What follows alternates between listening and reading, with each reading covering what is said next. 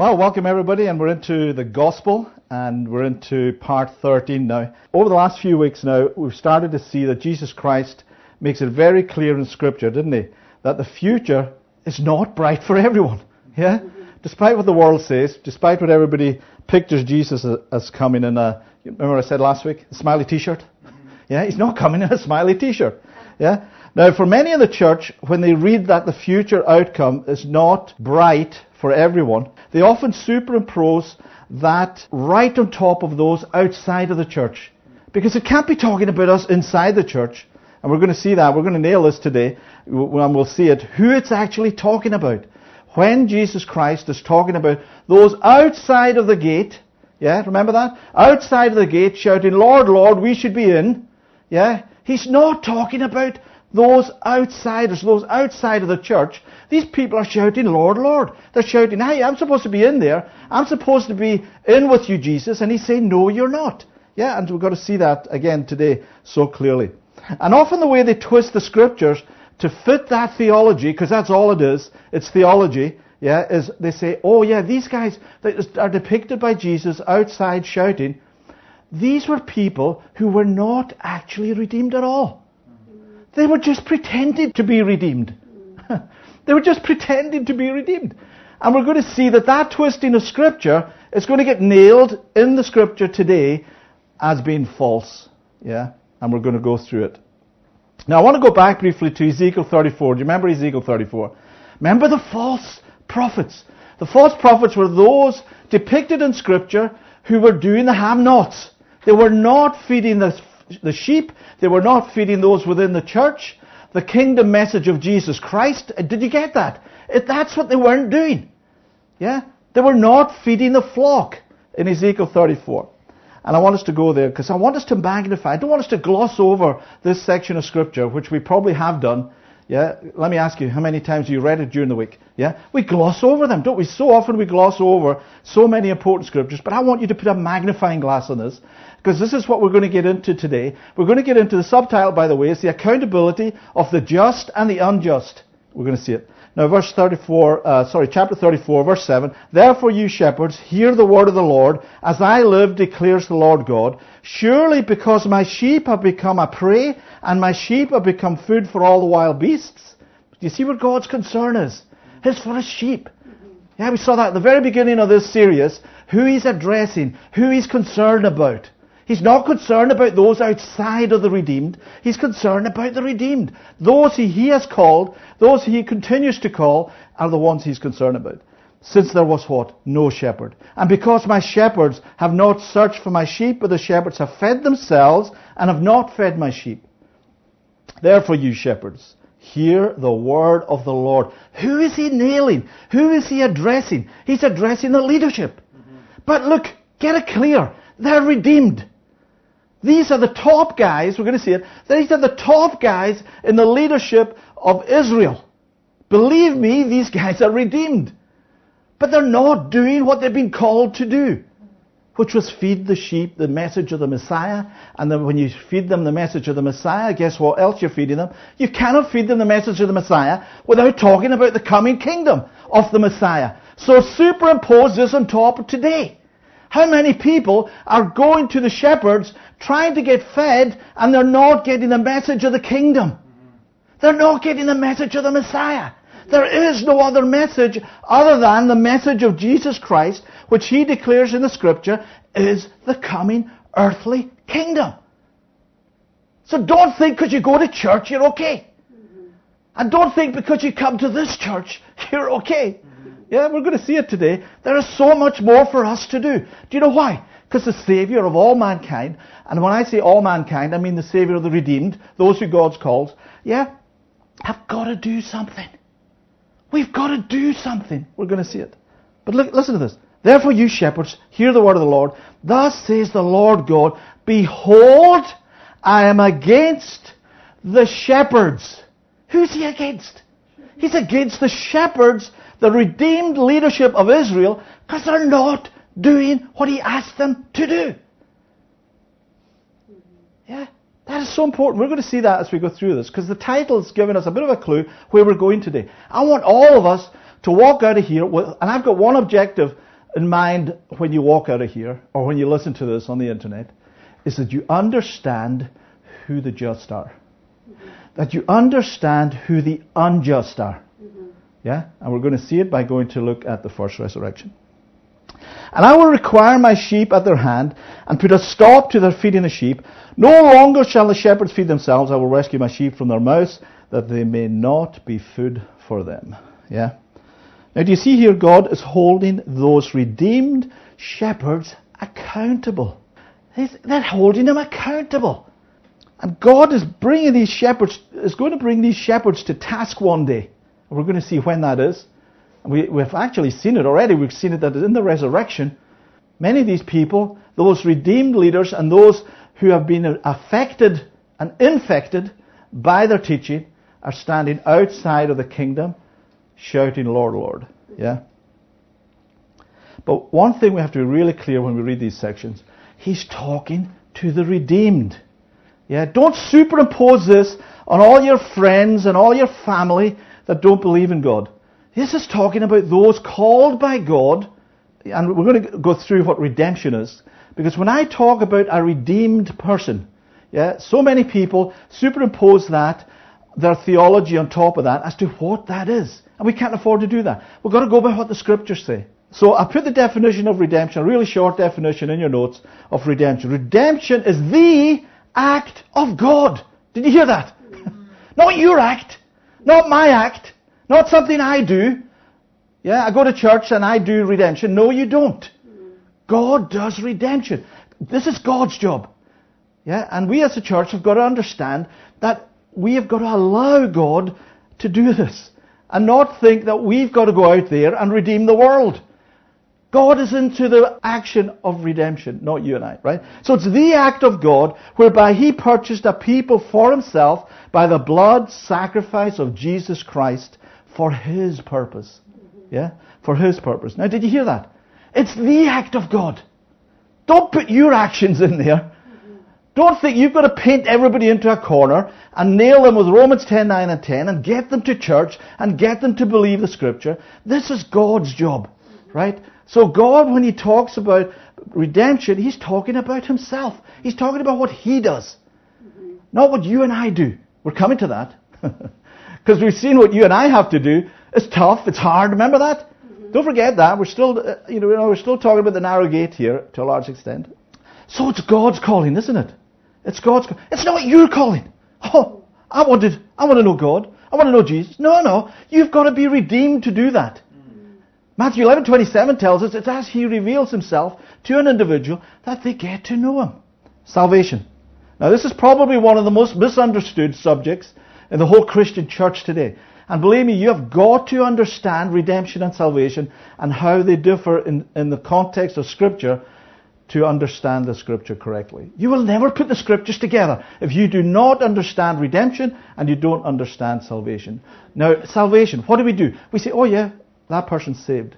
Yeah, we so often say that. But look, this is salvation in a scriptural context, scriptural definition. It's a future inheritance event. Did you get that? It's not something you get today. Yeah, we've seen that before in the Scripture. Whereby we are delivered into the earthly kingdom of Jesus Christ. It's in a future inheritance. Yeah? And salvation is determined at the judgment seat of Christ. And how do we get it? Walking by faith. Yeah? Towards that inheritance is how we gain it, and it's all by God's grace. Got to remember that. Yeah? So when I'm referring to redeemed people today, yeah, have you got that picture now? It's somebody that God has called. Yeah? It's got nothing to do with them. It's got nothing to do with per se as what they're doing. It's a redemption. It's a purchased possession by God for his purpose. Yeah? Because I'm going to be doing that. I'm going to be talking about people who are redeemed, and you've got to understand it in that context, right? Because again, we often talk about people having salvation today, don't we? But that's not strictly true.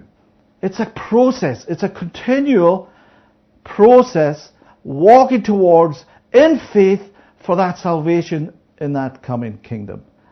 Now, do you remember when we looked at the young rich man? Remember when Jesus talked to him. And he came to Jesus.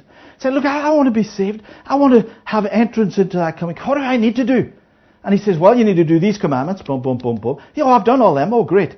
Right, here's now what you need to do. You need to sell off all your riches, because he knew he was totally consumed by his riches. And he would never walk in faith. Did you hear that? Never walk in faith if he was consumed by his possessions. So he said, get rid of all that.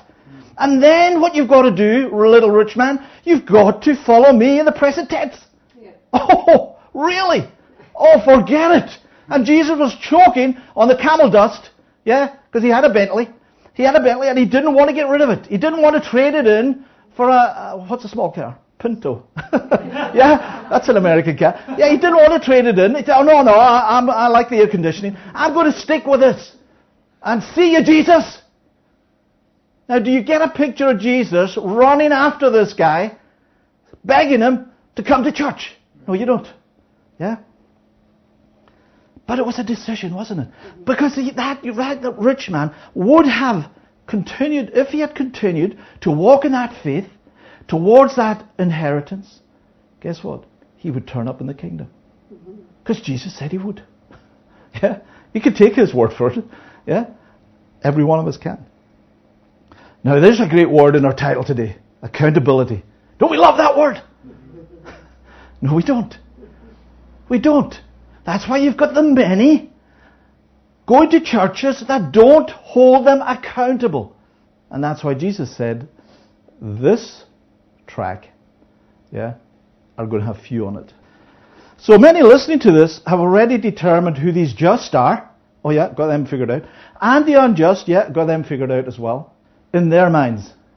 Because the just are so often determined to be those who are, quote, Christian. And those who, quote, believe in Jesus. Now, I've done this for years. 30 odd years of my life, I did this. So, I'm not pointing any fingers. Because, believe me, there's plenty of fingers coming back when I point one finger. So, the just are those who have come to Jesus, have led Jesus into their heart. We all know these phrases, they're unscriptural. And then the unjust, on the other hand, are those outside of the church. They don't believe in Jesus. They don't think he has any impact on life, in this life or the future life to come. That's those unjust. We'll get them. God's going to hold them accountable. But the just, we're all in church. We're all holding up our hands in the meetings. We all got our Bibles in our laps. But we're going to see from the scripture the accuracy of what that actually means. But it's going to be a learning process. I might add, an unlearning process for many of us. That's going to determine who these two groups are. Because, believe me, it may sound a really simple and defined objective today to understand this. But it's got huge, massive implications for all of us. Once we understand who the just are, once we understand who the unjust are, it's got huge implications. Massive implications for all of us. And many listening to this will not take it on board because of the accountability. Did you get that? Because of the accountability. People don't want to be accountable.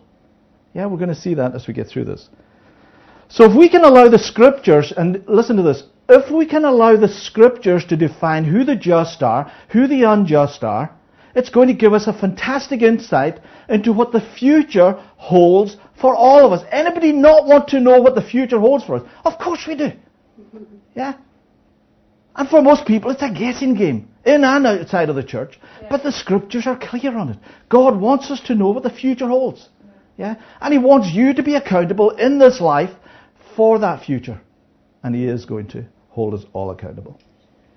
But it's going to dispel so much error that has crept into the church. Remember that creeping we talked about a couple of weeks ago? Satan creeps into the church. Did you hear that? Into the church. I'm not talking about people outside of the church teaching stuff. I'm talking about what the church is teaching. I'm talking about today's theology.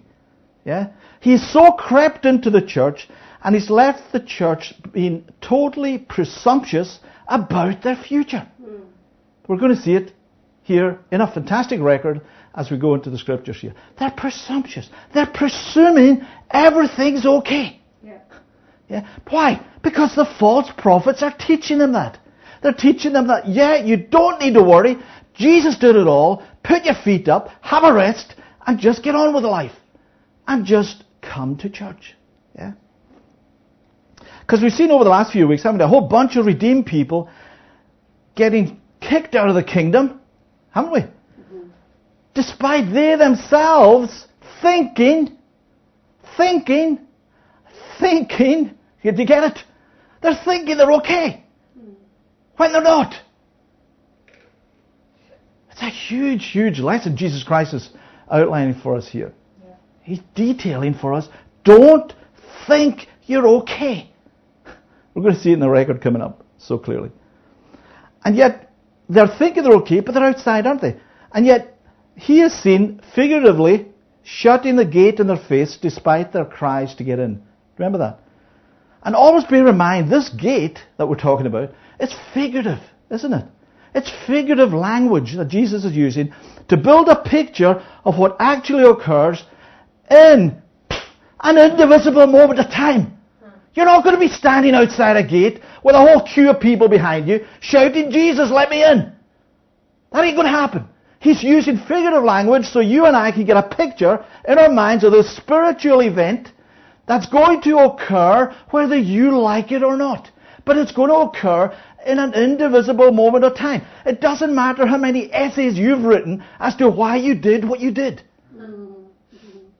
This life right now is the determining factor. Remember the unwise virgins? They didn't prepare when? In this life. Yeah. The preparation doesn't happen when he comes back. Forget it. Yeah. If you haven't prepared over the last few days, and if you don't continue to prepare in the days to come, you will get the accountability of Christ at the judgment seat. And your life story about why you did what you did doesn't come into the picture. Yeah? Because he spelled it out for us. And we've been seeing for weeks now what we need to do. The way they get round this, so much in the church, so many people in the church get round this, is, oh, well, yeah, those people who you see depicted as being held accountable, these are the people who are pretending they're redeemed. Or they're going to church, they're hypocrites, and they're just pretending they love Jesus. That is a twisting of the Scripture. That is them trying to twist the Scripture so they can account for the redeemed being locked out of the kingdom. You see, because their theology doesn't allow for that. But listen up, Jesus' theology does. And so we better get into his theology. And not what the church deems to be correct because of their theology. Because can you figure out how these people were pretending? Remember we saw them. They were doing many mighty signs, miracles and wonders in his name. Yeah. Do they sound like pretentious people? I think they're not. They're redeemed people who are bringing about phenomenal power in the name of Jesus Christ. These guys are not pretending. They were prophesying in his name, in the name of Jesus Christ. They were prophesying. They were casting out devil spirits in his name. And they weren't slow to tell Jesus that. And he said, no, I don't care what you've done. You didn't come the route that I told you to come. You're outside. Now, he wasn't having a conversation with these guys. It's figurative because they're already outside the kingdom.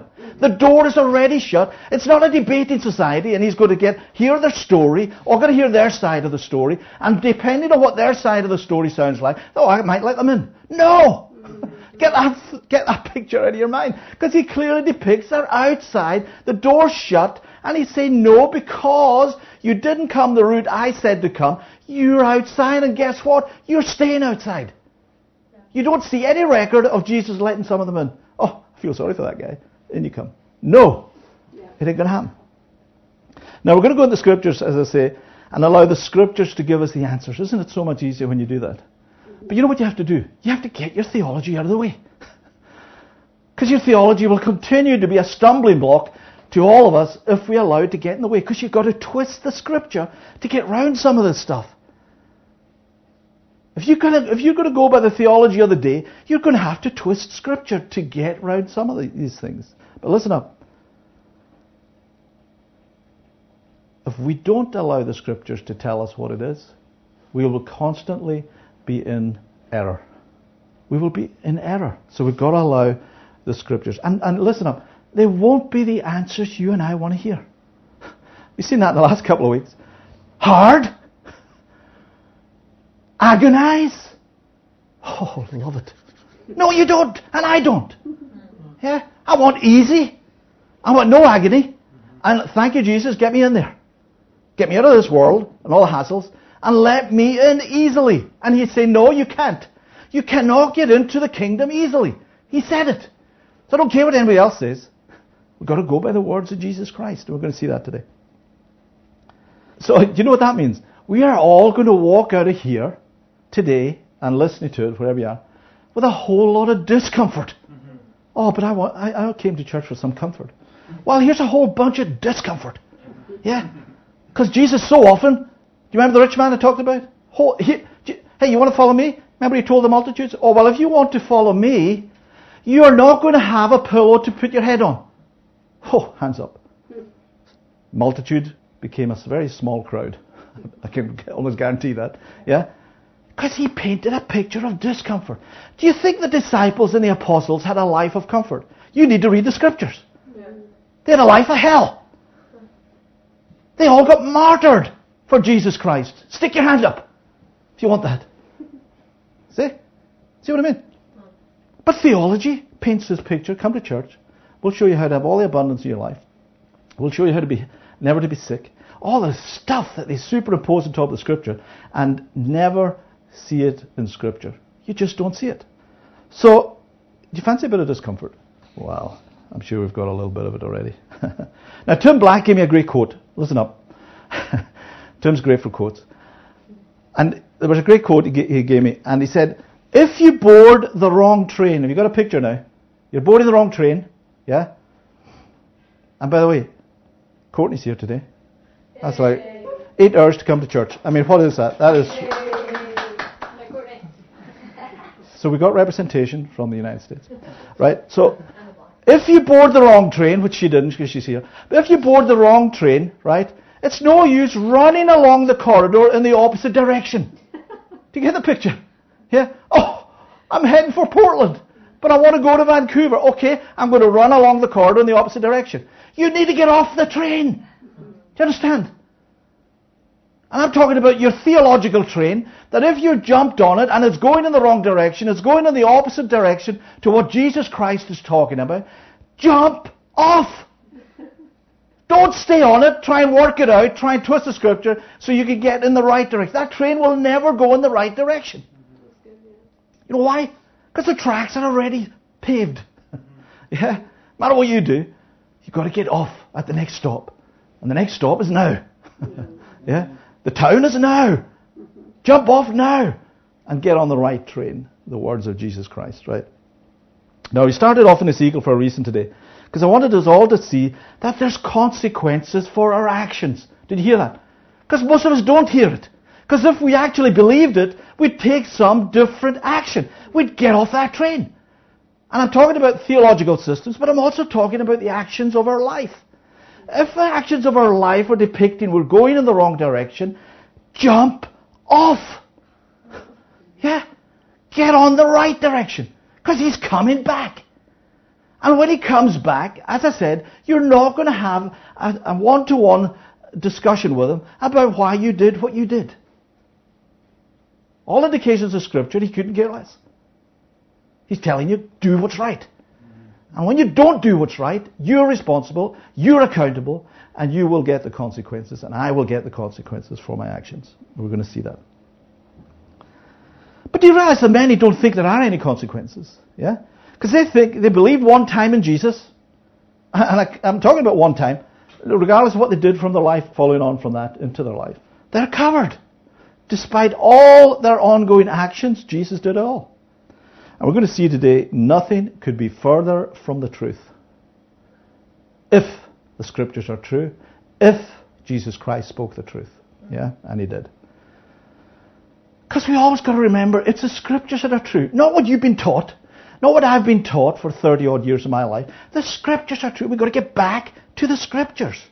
Yeah? And then we adjust to what the Scriptures say. That sounds really easy, doesn't it? Believe me, it's not. Yeah, it's not easy. But we've got to do it. Why? Because the consequences are absolutely massive if we don't. Because the church has been taught they've been delivered from all their sin, past, present, future. Jesus did it all. Put your feet up, you're okay. Yeah, we're going to see some people who, in this next record, who just were taught the same thing. By who? Korah. One of the biggest false prophets in Scripture. Yeah, he's not only in the Old Testament, but he got promoted to being in the New Testament as well. That's how big he was. But just watch the influence this guy has. And look out in the world and see the influence some of these false prophets have over thousands and thousands of God's redeemed people. It's huge. So I want us briefly to look at a historical event. Yeah, you know, this is so similar to what's going on today. Yeah, I love this record. And it's in Numbers 16. Now we're going to look at it briefly. We're not going to go into all the detail of it. I just want you to pick up from this the accountability. Do you understand? The consequences, the accountability, all words we don't want to hear, but it's huge in this record. And it's in here so that you and I don't get into this situation. So much of the old, the Hebrew scriptures are written so that you and I can learn from them. So when we read Korah, don't do what Korah did. Yeah, that's right. Yeah. Sounds so basic that, but believe me, most people miss it. Verse 1. Now Korah, the son of Izhar, son of Kohath, son of Levi, and Dathan, and Ibram, the son of Eliab, and on the son of Peleth, son of Reuben, took men, right? So, did you see his influence there? It's a list of names, but it's there for a reason. He took men. And they rose up before Moses. So he gathered these guys, and they must have been of influence. God listed them. And he said, right guys, you ready? We're going to go after Moses. Who was Moses? God's man. And he says, and they rose up before Moses with a number of people of Israel. It's the redeemed we're talking about here. These are not people from the nations, of the Gentile nations. They're God's redeemed people. We're going to see, not only are they God's redeemed people, they're God's redeemed leadership. And their leadership that were well known. Did you get it? Remember last week? They were well known. They were of influence. They could get through to the people. The redeemed. Oh, look at this. 250 chiefs of the congregation. Did you catch that? They're in church. Yeah? They're part of the congregation. They're part of God's redeemed people. Yeah? But not only that, they were chosen from the assembly. Look what God puts in here. Well-known men. Oh, I know that. Pick a name. Dathan. Yeah, they were well-known. They had influence over the congregation. If we say this, Korah's thinking in his mind, and I get backed up by these 250 guys, they're going to come with us. And yes, they did. But look at what happens when they do it. That's what I want you to see. Yeah? From the assembly, well-known men, they assembled themselves together against Moses and against Aaron. That is not a good idea. And they're going to figure it out in a couple of hours why it's not a good idea. Because they represented God. They were mouthpieces for God Almighty, the creator of heaven and earth. And we're going to see the creator of heaven and earth using his power to sort these guys out. Keep it firmly in your mind. These are redeemed people. Not only redeemed people, redeemed leadership. Redeemed leadership who were well known. Phenomenal. They assembled themselves together against Moses, against Aaron, and said to them, you have gone too far. Right, you've gone this far, but we're not going any further with you, Moses. You've gone too far. For all, listen up to this. Get your head onto these verses. Yeah, put your eyes down. Look at the verses. For all in the congregation are holy. Now superimpose this on where we are today in the church. They're saying exactly the same thing. You're holy. Everybody in church is holy. They've held their hand up to Jesus. They've done Romans 10:9 and 10. They're holy. They've got the righteousness of God. What are you on about? You're going too far. And the congregation are holy. Every one of them. There's no exception. There's not one guy, not one woman, not one child who's an exception to not being holy. Wow. No, that's a congregation every pastor wants. Yeah? And the Lord is what? Among them. The Lord is with them. The Lord is among them. Do you get a picture of these guys outside of the kingdom shouting, Lord, Lord? Hey, we did this all in your name. Yeah. So the Lord is among them. Why then do you exalt yourself above the assembly of the Lord? And when you look at that record, the reality is that's what they were doing. Yeah. So the first thing we see here is, these are not people outside the redeemed congregation, are they? Get that clear. Yeah. They're the redeemed, called by God to walk towards that inheritance, salvation, and the future coming kingdom. Yeah.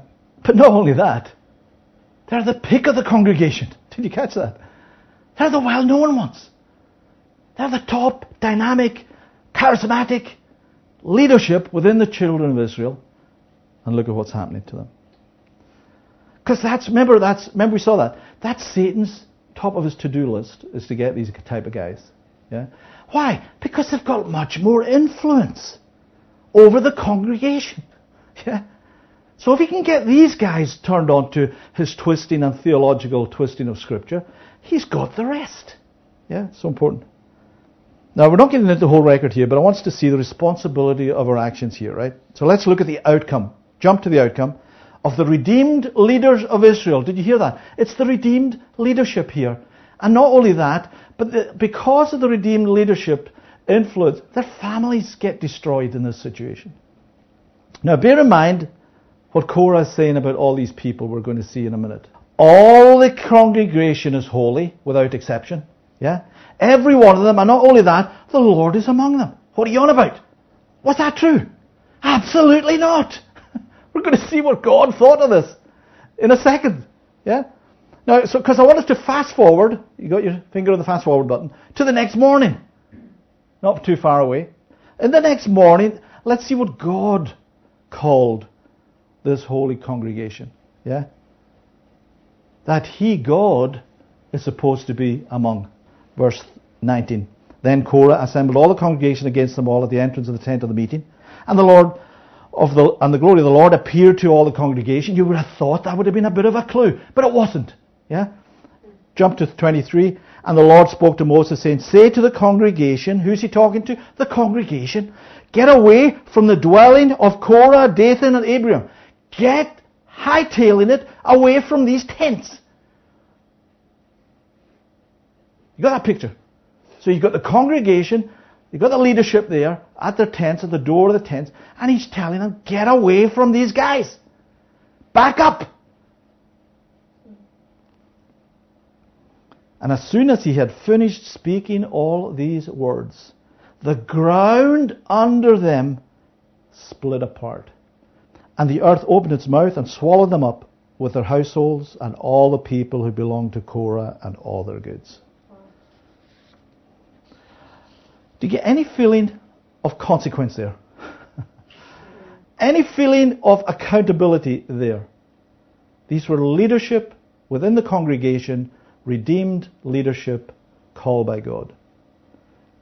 He destroyed them. He destroyed them. 33. So they all that belonged to them went down alive into the grave, into Sheol, and the earth closed over them. Do you get that picture? Do you get the sound effects of what's going on here? That wasn't done in silence. The ground would have been creaking. There would have been stones flying everywhere. There was bodies screaming and howling, men, women, and children down into that hole. Have you got that? And then you heard the creaking of the earth going back together again. This is all happening in front of the congregation. And bear in mind, I'm not going to go to this record, but the next day, that same congregation goes and does the same thing.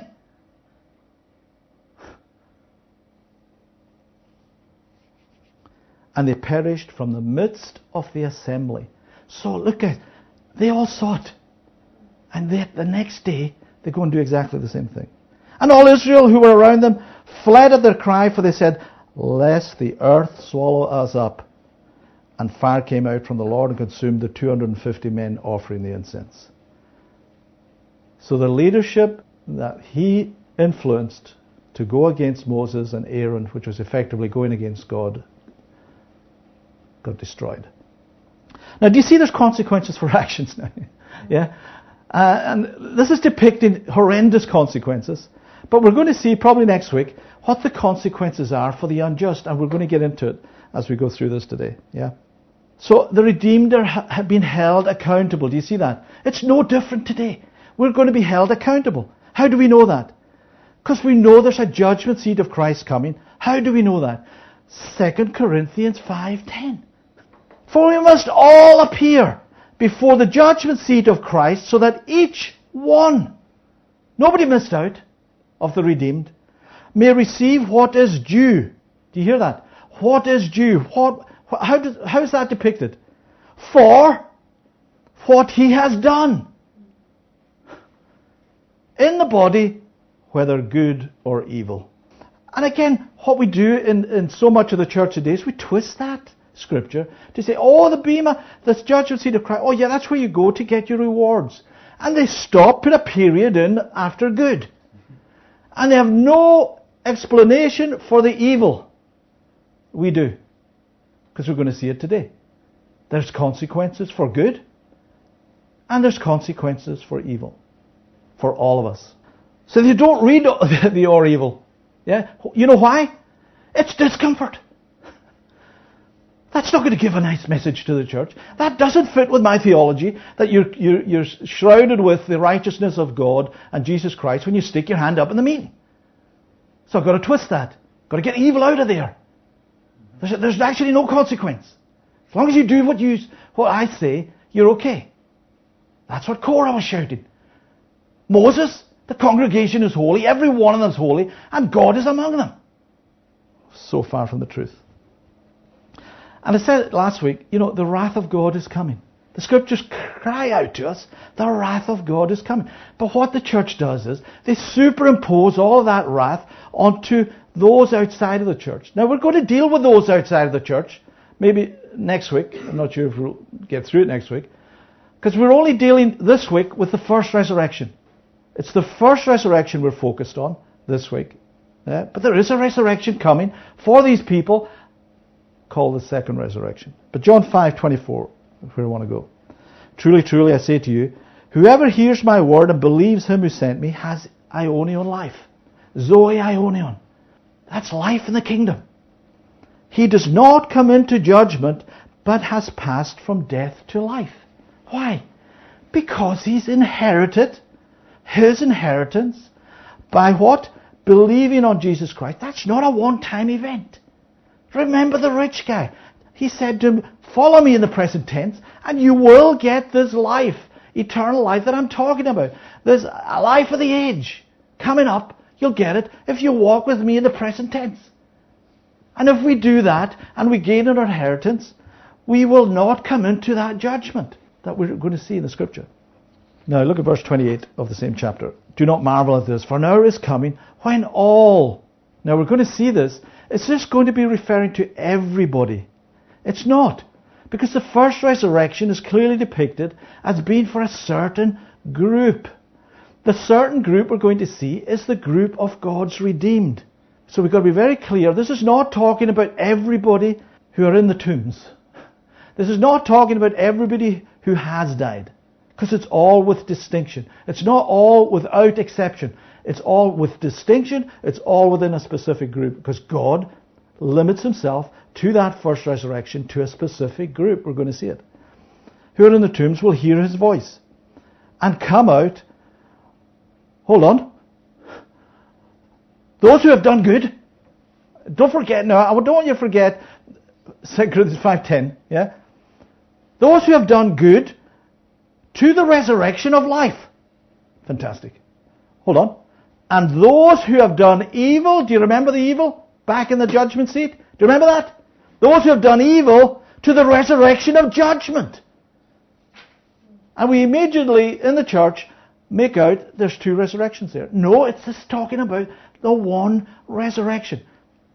We're going to see it.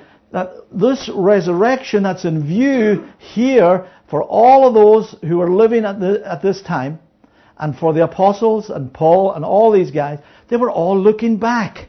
We're going to see it in the scripture. They were all looking back to the Hebrew scriptures. What do the Hebrew scriptures? They're not making it up as they go along. Yeah, they've got their only term of reference were the Hebrew scriptures. Paul was a Pharisee of the Pharisees. He knew the Hebrew Scriptures intimately. So did Nicodemus. Remember that when we went into Nicodemus, Jesus talking to him about the resurrection. Ezekiel 36, 37, remember that? So what we have in view here is one resurrection.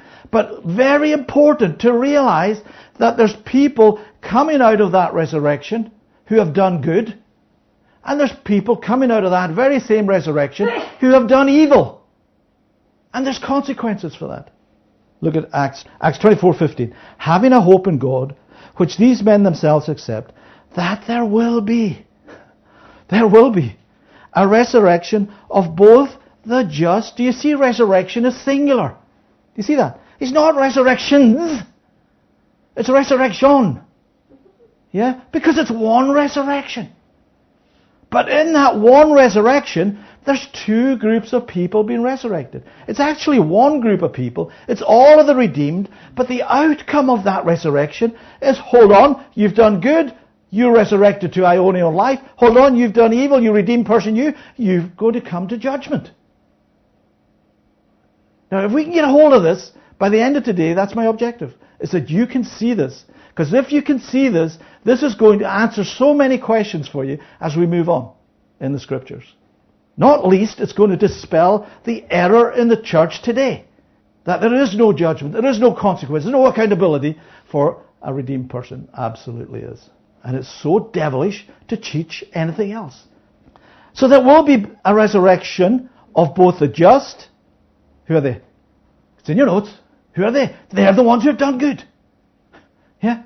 They've walked with Jesus. They've continuing to walk towards that walk of faith of their inheritance in that future kingdom. And the unjust. Hold on. Don't put a period there. And the unjust. Yeah? Those who have done evil. So that's our main objective today, is that we all clearly see who is raised in the first resurrection. Okay? If we nail this from Scripture, who we're talking about in these sections, it's going to be a fantastic learning for us. Yeah? But what's really important is who's been referred to right here. The just and the unjust in one resurrection. And we're going to see from the Scriptures exactly who this is talking about. Because, as I say, when we have to realize that when these specific Scriptures we're reading were written, the whole Bible had not been written. Did you catch that? Paul's not sitting there with a leather-bound King James Zondervan version of the Bible, is he? And neither is Jesus. Yeah? So a lot of the Scriptures that they were referring to had already been written in the past. Did you get that? Some of them had not been written yet in the future. That's really important to understand. Seems so basic, but people miss it. Because what they do is they're superimposing future events on this. You cannot do that. They are looking at the Hebrew Scriptures, and we're going to see it. Paul talks about it. Titus 1:1. Paul. Now, you understand, most of his epistles haven't been written yet. He's an expert in the Hebrew Scriptures. So what he's talking about, he knows exactly what he's talking about. Just like Jesus, when he spoke to Nicodemus, Jesus knew exactly what was in the Hebrew Scriptures. And he said to Nicodemus, what do you mean? You're a leader, teacher, the teacher of Israel, and you don't know this? So Paul knows exactly what he's referring to. Paul, a servant of God and apostle of Jesus Christ, for the sake of the faith of God's elect and their knowledge of the truth, which accords with godliness, in hope of Ionian life, life of the age, which God, who never lies, promised before the ages began. So he's referring to a promise of God, a past promise of God, of this everlasting life. Another version says, Paul, a bondservant of God, an apostle of Jesus Christ, writes for the faith of the chosen of God and the knowledge of truth that produces godliness, on the basis of the hope of everlasting life, which God, who cannot lie, promised very long time ago. So what do you think you and I should do? We should figure out where that promise is. Yeah? Because if we could figure out where that promise of everlasting life is and who, you catch that? Who it's referring to, then we've got it nailed. Yeah? It's not because of how smart I am or how smart you are. It's how smart God is in revealing it in the Scripture so that we can go back in there and allow the Scripture to interpret who the just are, who the unjust are, what is this resurrection of life, and what is this resurrection of judgment. Yeah? So it's a long time ago. So the expression used by Paul here in Titus is the identical expression used in the Septuagint. The Septuagint is the Greek translation of the Hebrew Scriptures, right? But let's go to Daniel 12:2. Now, this is a verse that we've been in before, but it's so key to understanding the Scripture. Yeah. So when Paul was talking about the promise of resurrection, Paul could only be looking at Daniel 12:2. Why? Because it's the only place. Did you catch that? It's the only place it was used in the whole of the Hebrew Scripture. So when he and Titus talked about, yeah, God promised this everlasting life long time ago, guess what he was talking about? Daniel 12:2. Why do I know that? Why can you put your hand on heart and say, yeah, that's got to be it? It's the only place. We don't have half a dozen places to choose from. It's the only place. So we can figure out what's going on in Daniel. We're going to get so close to figuring out what this resurrection, did you catch that? Resurrection is all about. Yeah. So it's absolutely critical in our understanding of this accountability to understand what's going on in Daniel. And we're going to see, actually, shortcut a little bit, but the just and the unjust can only be referring to God's redeemed. That has huge implications for us, in the church. Because some of the redeemed, now you've got that definition of redeemed, don't you? Some of the redeemed are going to be raised in that first resurrection. We're all going to be raised. Some are going to be gathered because they're already alive. But Daniel doesn't deal with that. We saw that, I think it was last week. But all going to be raised. But there's two outcomes. For the good and the bad. Now you thought we got the message with 2 Corinthians 5:10. That's a huge clue. But no, we don't. Because our theology doesn't allow it. So we have to twist and mangle the Scriptures to make it out that all the congregation is holy. Leave them alone. All the congregation are not holy. Open your eyes to your own life. Open your eyes to so many in the church. We don't live holy lives the way we want to live them. Yeah? And we've got to do it. Sounds easy? We've got to do it. So are we clear? It's only one resurrection in view here. The second resurrection, right, was revealed to the Apostle John when he penned the book of Revelation. But there was no second resurrection in view when Jesus was on earth. And he referred to resurrection. He was referring to Daniel the same as Paul was referring to Daniel. Because God had not revealed it. He had not revealed that there is going to be a second resurrection. And that second resurrection is going to deal with all those people outside of the redeemed. Not nice. When you see it. And we will see it as we go through this. So Jesus and Paul had Daniel chapter 12 in view. That's what they were looking at. They were restricted to that. They weren't in the book of Revelation talking about the great white throne. They didn't see it. Why? Because God had not revealed it. And in fact, God hadn't even revealed what's going to happen to the redeemed who were still alive to Daniel. Because Daniel, you were going to see it, he's only dealing with the dead. He's only dealing with those who have turned to dust. They didn't know what was going to happen to those who were belonging to Christ, who were still alive. Yeah? Why? Because it wasn't revealed until Paul wrote it in Corinthians.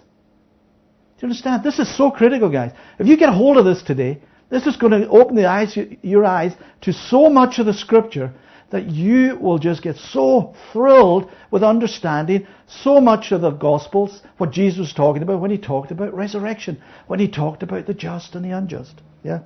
It's fantastic. So this event that we're talking about is the exact same event Jesus was talking to Nicodemus about. Remember when we looked at that? Ezekiel, bit of a clue. 36, 37, dealing with the resurrection of who? Israel. Yeah, he was talking about Israel. Then we saw it was later revealed to Paul, who would also be included in that first resurrection. Yeah. So are you clear now? We've got one resurrection in view. Okay? Don't allow your mind to drift to anything else. One resurrection in view, one resurrection in Daniel in view. Yeah. So let's read Daniel 12, 1 and 2. Because once we clarify who's raised here in Daniel, yeah, we can then understand the rest of Scripture and what the outcome of these two groups of the redeemed are. Both the just and the unjust. This is phenomenal. This is huge. Don't minimize this in your mind, how important this is. Because this destroys so much of the modern theology of the day. That the congregation is holy. That God is among them. Not if the Scriptures are true, and they are. Daniel 12:1. At that time shall arise Michael. Now we're talking here about future events. Even though we're going back in historical, biblical Hebrew Scriptures, this is talking about events to come. Yeah? At that time shall arise, and you've got to read these in context, by the way. At that time shall arise Michael, the great prince, who has charge of your people. And there shall be a time of trouble, just as never has been seen since there was a nation till that time. Do you understand the wrath of God is coming? Yeah? We get an insight into it here. So there's a time of trouble coming. But at that time your people shall be delivered, everyone whose name shall be found written in the book. And many. Did you catch that? It doesn't say, remember we've been through it. It doesn't say all. Not everybody in the tombs. Remember we saw that in John. It's not everybody. Yeah? But many of those who sleep in the dust of the earth. So we know that's a euthemy for what? Death. Isn't it? God talks about you falling asleep. You're dead until this happens. You're not in heaven looking down at this happening. You're dead. You know what that means? Dead. Yeah? You snuffed it. You've given it up. Given life up. You're in the grave. And many of those who sleep in the dust of the earth shall awake. Isn't that incredible? Now bear in mind, if you're cremated and you're strewn across the Pacific Ocean, God's got to get that together. But guess what? He can do that. Why? Because He's God. Look at the creation around us. So He pulls this together. Pulls those who have been dead for hundreds and thousands of years, if they've been dead and belong to Christ. He pulls it together. Shall awake. Incredible. These to everlasting life, and these to shame and everlasting contempt. Now, do you catch it? This is one resurrection. This is not two resurrections. There's only one resurrection depicted in Scripture, and this is it. But importantly, we've got to understand that in that one resurrection, there's one group getting resurrected. Who? We're going to see who it is, because God tells us who it is. Don't take my word for it. God tells us, through the Apostle Paul, who these people are. But it's one. They're all getting awakened. And we see it in Corinthians. Also those who are alive are gathered together. They're not resurrected. They are gathered together because they've still got their bodies. They're still in this life. Yeah, that could be you and I. I don't know. Because God doesn't give us a calendar. Yeah, despite what all the TV programs say. So we've got one resurrection with two different outcomes, right? Now, let me ask you, where else does it really go into detail about this resurrection? 1 Corinthians 15. And I think in our past we've gone through virtually every verse of this chapter. One of my favorite chapters. But 1 Corinthians 15, we're going to see so clearly who this is talking about. Because we've got to allow the Scripture to tell us, don't we? We can't jump on this bandwagon and say, well, I think it's so-and-so. Oh, I don't think it's that group. I think it's this group. Oh, no, God's not leaving it up to you and I. Thank goodness. Right? He's allowing the Scriptures to tell us. And Paul, by revelation of the Holy Spirit, by revelation of God, is going to tell us who gets up in this resurrection. Then we have it nailed for today. If we can allow the Scriptures to tell us that, we've got it nailed. We've got our objective achieved. Right? But don't forget now, the second resurrection's not in view here. Right? So when Paul is penning Corinthians, he's still looking back at Daniel. Yeah? He's still looking back at that record in Daniel. He's not looking forward to the revelation given to John in the book of Revelation. Yeah?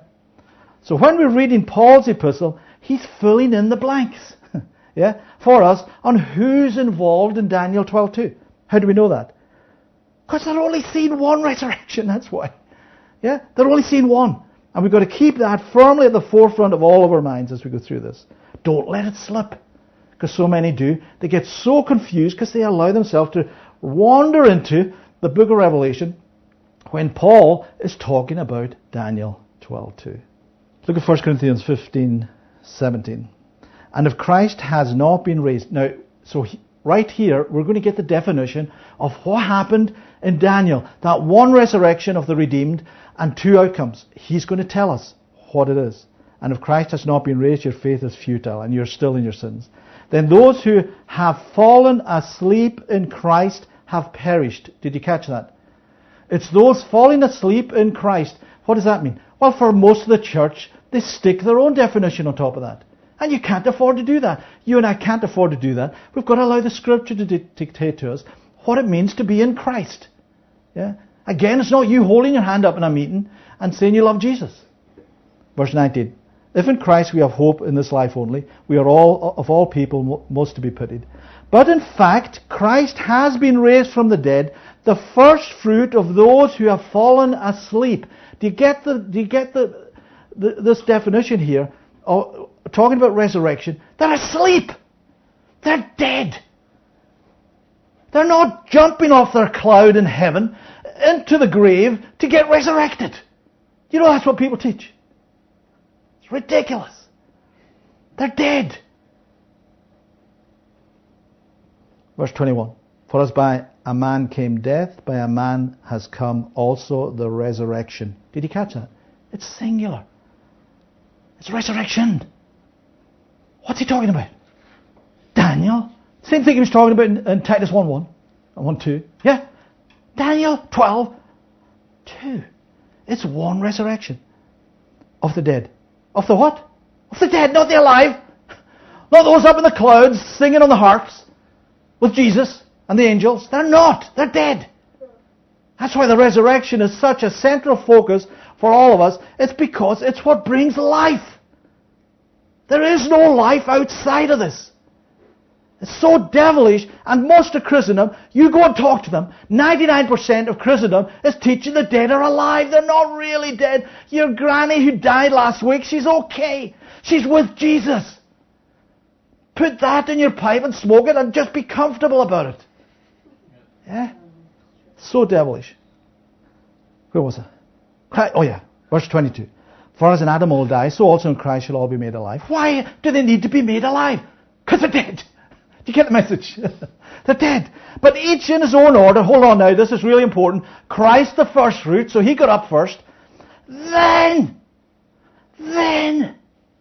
at his coming. Not when you die. Did you catch that? Yes.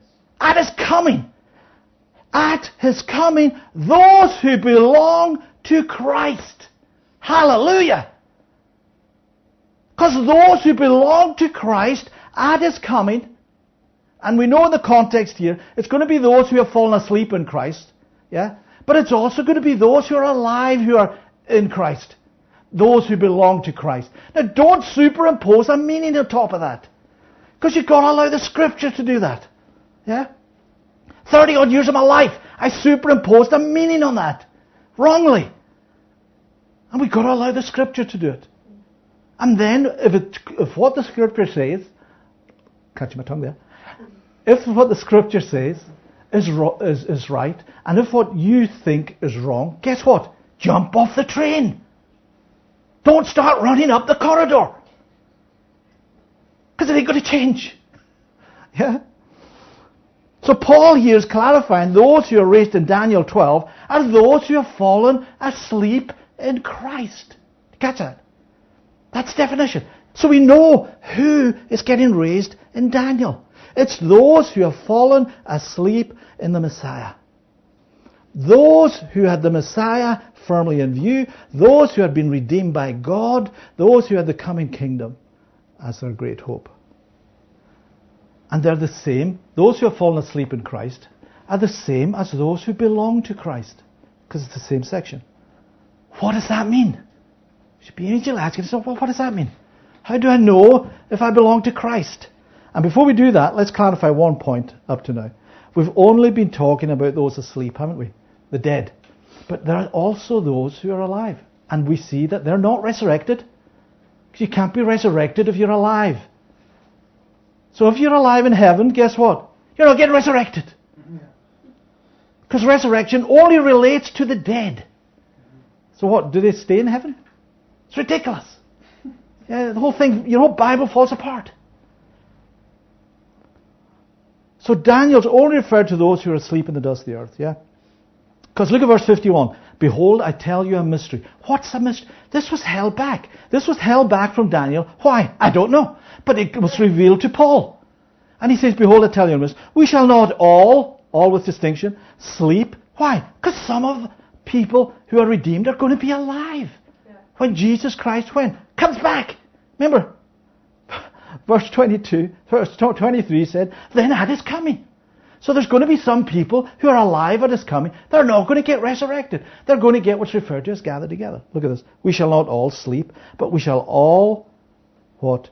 Be changed. That's all with distinction. That's all in the group that we've been seeing who are belonging to Christ. Yeah? That's really important. So right here is the revelation of the mystery of what would happen to those not referred to in Daniel. That's fantastic the way God fills in these blanks for us. Those who belong to Christ, but who weren't dead. Yeah? So it gives us a solid picture of exactly what's going to happen in the resurrection. It's one resurrection. It's the resurrection of the redeemed. It's the resurrection of those who belong to Christ. We haven't defined that yet. Don't superimpose your definition on that yet. But it's those redeemed. That's what we've got to see today as we come to the end here. We've got to see that it's the redeemed who are getting resurrected in Daniel, but it's resurrected to life or it's resurrected to judgment. For the good and the evil. So key that we see this. Because now we've got absolute clarity on who is involved. We should have absolutely no question who's involved in that first resurrection. It's those some who have fallen asleep in Christ, and it's those who are still living who are in Christ and belong to Christ. Now, many, as I say, are already superimposing their own meaning on these terms. Again, we have to allow the Scriptures to define what it means to be in Christ, what it means to belong to Christ. And we're running out of time here, so let's document the definition real quickly of these people before we close here. So we'll pick it up from here next week. Galatians 5:24. Now, listen up. Are you listening? And those who belong to Christ Jesus. I mean, could God make it any simpler? Here's the definition, guys. Church, definition coming up. Those who belong to Christ Jesus. So he's defined it. I don't need you defining it. I don't need to define it for anybody else. God defines it right here in Scripture. Yeah, it's fantastic. Because you know why? This is the truth. This is the truth. And those who belong to Christ Jesus have crucified the flesh with its passions and desires. Have you figured out that it's not a one-off event? Yeah? That's why we have a high priest in the Holy of Holies making intercession for us for the sin when we don't live up to the standards of the Word of God. Yeah? That's why he's there. But are you starting to see, he's defined it. It's those who have crucified the flesh, its passions and desires. And it's active tense, right? Those who belong to Christ have done this. The subject is doing it. We have got to do it. We've got to continue to walk in faith, continue to walk in the will of the Father, and we will be raised in that resurrection to life. Because we are walking in faith towards that inheritance, that promised inheritance of God. It's exactly what Jesus outlined to the rich man. You continue to walk with me in faith, you will enter into Zoe Ionion, eternal life. He didn't tell him to do a one-off verse. Neither did Paul, neither did any. You can't find anybody in Scripture telling people to do a verse, you're okay. I'll tell you this, you can find plenty of them outside of this place. Yeah. So today we've seen there was one resurrection, haven't we, in view for all of those who are recorded in Scripture, recorded in Daniel 12. It's also Ezekiel 36, 37. A whole pile of places this resurrection is, but specifically we were looking at Daniel. Yeah? And we've seen that the just and the unjust are those who have been redeemed by God. These unjust, referred to in Scripture, are not the outsiders. I'm going to deal with them later. That's what God keeps saying. I'm going to deal with these guys later. Yeah? And we've seen today one resurrection for God's redeemed with two completely different outcomes. So important. And next week we're going to see what these outcomes hold for both categories of God's redeemed. Yeah. So Heavenly Father, we thank you for the greatness of your truth. Thank you for the greatness of your Scripture, Father, and that we can come to a truth of these, come to an accurate knowledge of these as we move forward in our walks for you. In the name of Jesus Christ. Amen. Amen.